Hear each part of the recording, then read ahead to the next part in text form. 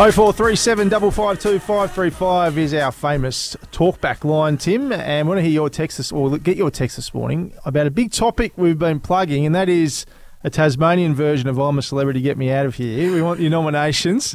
Had a few suggestions. Right, another text in here from Flash in Latrobe. Morning, lads. I'll second Jackie Lambie and also nominate Brian Ritchie, who'd have some stories. David Walsh is another one. David Walsh. Thrown in there. Maybe this man, our next guest, who's joined us in the studio. We did speak about him earlier, but we wanted to see him face to face and ask the question. I've neglected to go on because we've got all the star power we need. That's true. Brent, so David Bartlett, welcome to the show. It's great to be on the show, actually, and congratulations, guys, on building a really great morning breakfast show. It's been terrific to Thank hear. you.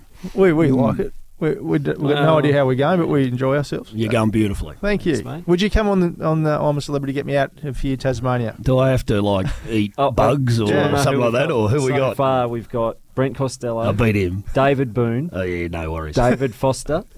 Jackie Lambie. No, she'd win it. Molly Strano from the three-peat over the road at Cricket Taz.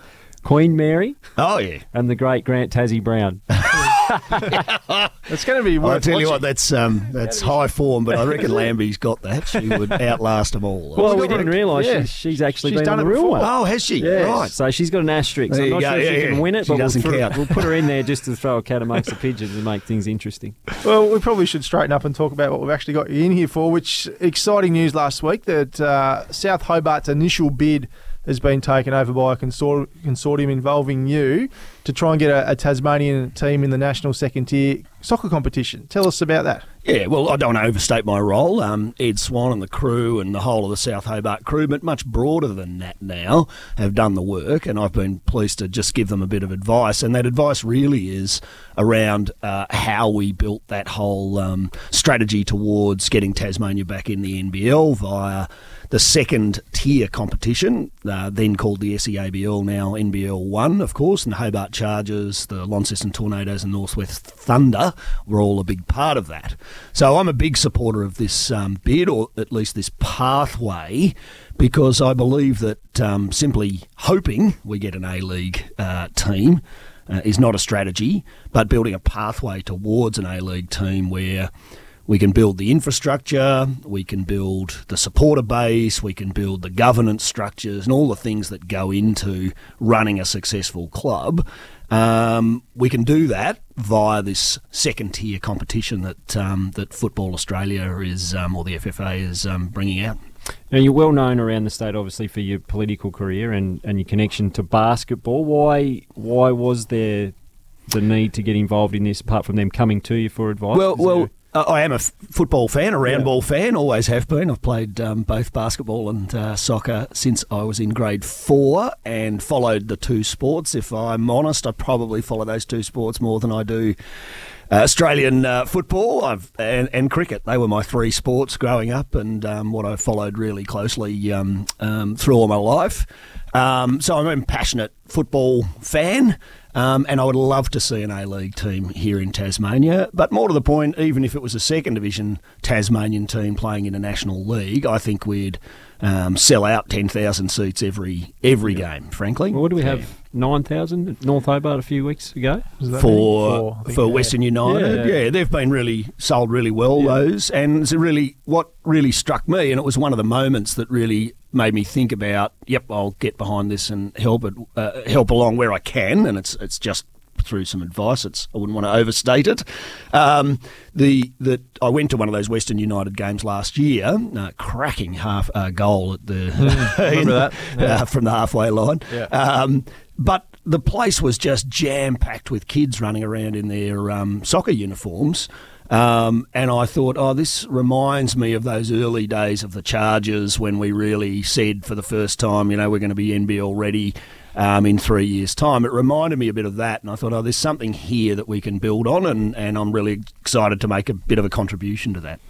Where do you think it sits with Football Tasmania? I won't say that you haven't got their support, but their priorities lie elsewhere. This is what Tony Pinata, the CEO, had to say when we had him on the show. What about South Hobart in the second tier? Is that something that could realistically happen? I know it comes with a fair bit of money required as well to be in that competition, but is that something that we could see?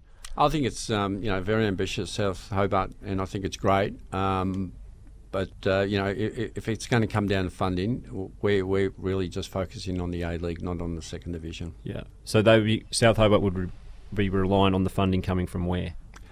Well, they'll have to source it. We won't be sort of going to government for two handouts. Okay. We really want, if anything is sort of funded, it's got to be for the A League and the home of football. Yeah. So their priorities are elsewhere, Bart, but you don't really need them either at the same time. The priorities are, or the pathway priorities are different, and I think that's, again, analogous to what happened with the Chargers and Basketball Tasmania. There were alternate views of how we might go about it.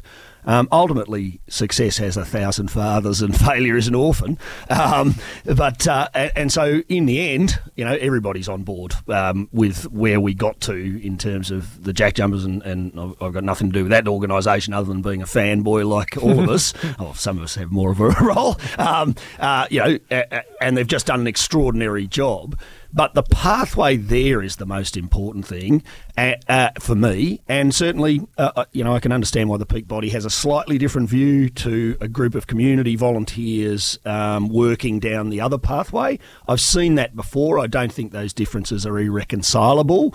Ultimately, I think there's a shared view and vision that we want an A-League team here, and I believe it'd be very successful. Yeah, and so the funding is indirectly.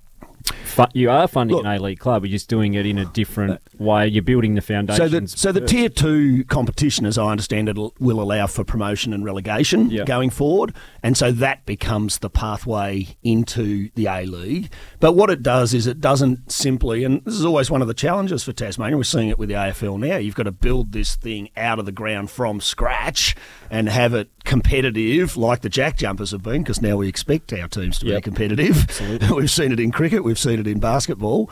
So you've got to build it out of the ground. I think this pathway is the best pathway because it allows a 4 or 5 year process, and being, part of that is really good governance, making sure you've got great people around a club that can be sensible, make sensible financial decisions, make sensible marketing decisions, and so on.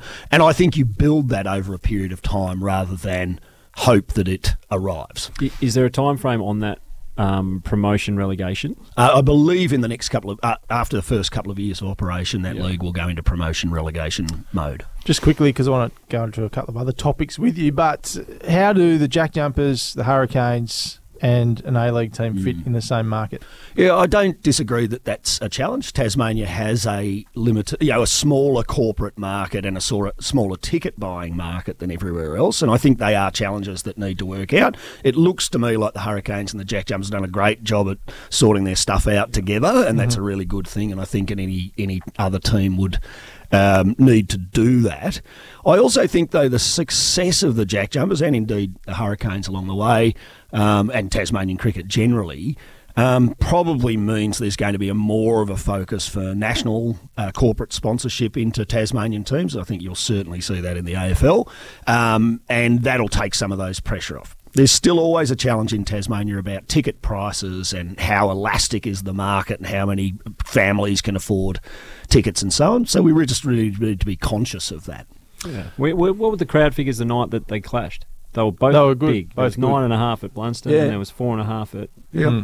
So I think it can be done, but again, all of these things need to be worked out, you see, and that's why I'm really supportive of this bid, because it gives you that 4 or 5 year runway to really work out, build confidence in the community, build the confidence with the corporate market, build the confidence with the ticket buying market, and so on. And what about the high performance centre that Tony came on and was spruiking for soccer? Have you seen that? I've seen their plans, and I think they're fantastic plans. I understand they don't have a location for them yet. My anecdote here is in Japan last year, and I just happened to be in a town called Imabari, where a J-League third division team plays, and so I thought, got nothing to do today, go and buy a ticket to this game. There were 10,000 people at a stadium in a third division Japanese league team. It was a fantastic day. It was a fantastic game, and the stadium was what I would call not cheap and cheerful, but beautifully designed, but clearly could have been built I suspect for $10, $15 million. It's wasn't a huge piece of infrastructure. It fit into the landscape beautifully, and it hosted 10 to 12,000 people screaming Japanese and one white bloke, me, trying to work out what was going on. But, as soon as I saw that, I took a photo and sent it to Kenny Morton and said, look, this is what we need, Ken. So I think it'll be an exciting thing. But again, hope is not a strategy. We need a strategy that actually is practical and builds things along the way. And it's never an easy journey. It's a lot of hard work, and Ed and Swan and the crew are doing all that hard work, and it's great to see. Politics, let's quickly talk about that. If you were still the Premier, still the leader of Labor... I probably would have been dead by now, but yes. Would you support a stadium being built at Macquarie Point? And second part of that question, if you are Labor, do they need a strong stance on which way they're going to go with this before people go to the polls? Well, look, I don't necessarily need to talk about Labor or Liberal or Greens or whatever. My view is, and I've been out door knocking a bit with some candidates that I support, so I've heard direct from people. There is a lot of passion out there for people who want a stadium, but equally there's a lot of passion out there for people who don't.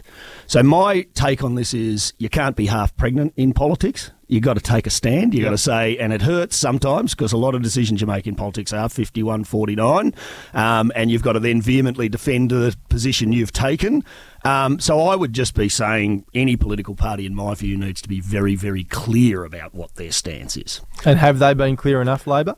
Well, I think they have, but others might argue otherwise. Okay. And quickly before we let you go... I was going to ask... Yeah. Are you a Mac Point man or 2.0 if you had to I think the design that Paul Lennon and Mr. Coleman have come up with is fantastic. Makes more sense, doesn't it? Well... People just class coach through his chest here, isn't he, the great man? Hey, the mighty Swisher Hoops Academy is flying. Thanks for having us for Isaiah what was that, 2 weeks ago? Well, it was great to see you made national news with your little Isaiah grab. It's still running out there with him saying he's going to be MVP and so on. If you bring Isaiah Thomas to this NBL single-handedly, mate, I'll be claiming part of it. Absolutely. There. But that was a big event, but there's an even bigger one coming up towards the end of the month. And thank you for hosting our one-on-one game, which is coming up towards the end of the month. One-on-none. I've ordered in extra blood kit supplies just to make sure there's the clean-up on, court free. Before the game. No, we're looking forward to it, and we don't know anything about it yet, but we know you're hosting it, which we love. So really looking forward to hosting it. Two very quick ones before we go. One, what gave you more satisfaction, the Jack Jumpers making the semis or the Kings missing out? God, it's a terrible thing, isn't it? I sometimes have to question myself, do I want the Kings to lose more than I want the Jackies to win? It's always the Jackies, though, at the end of the day.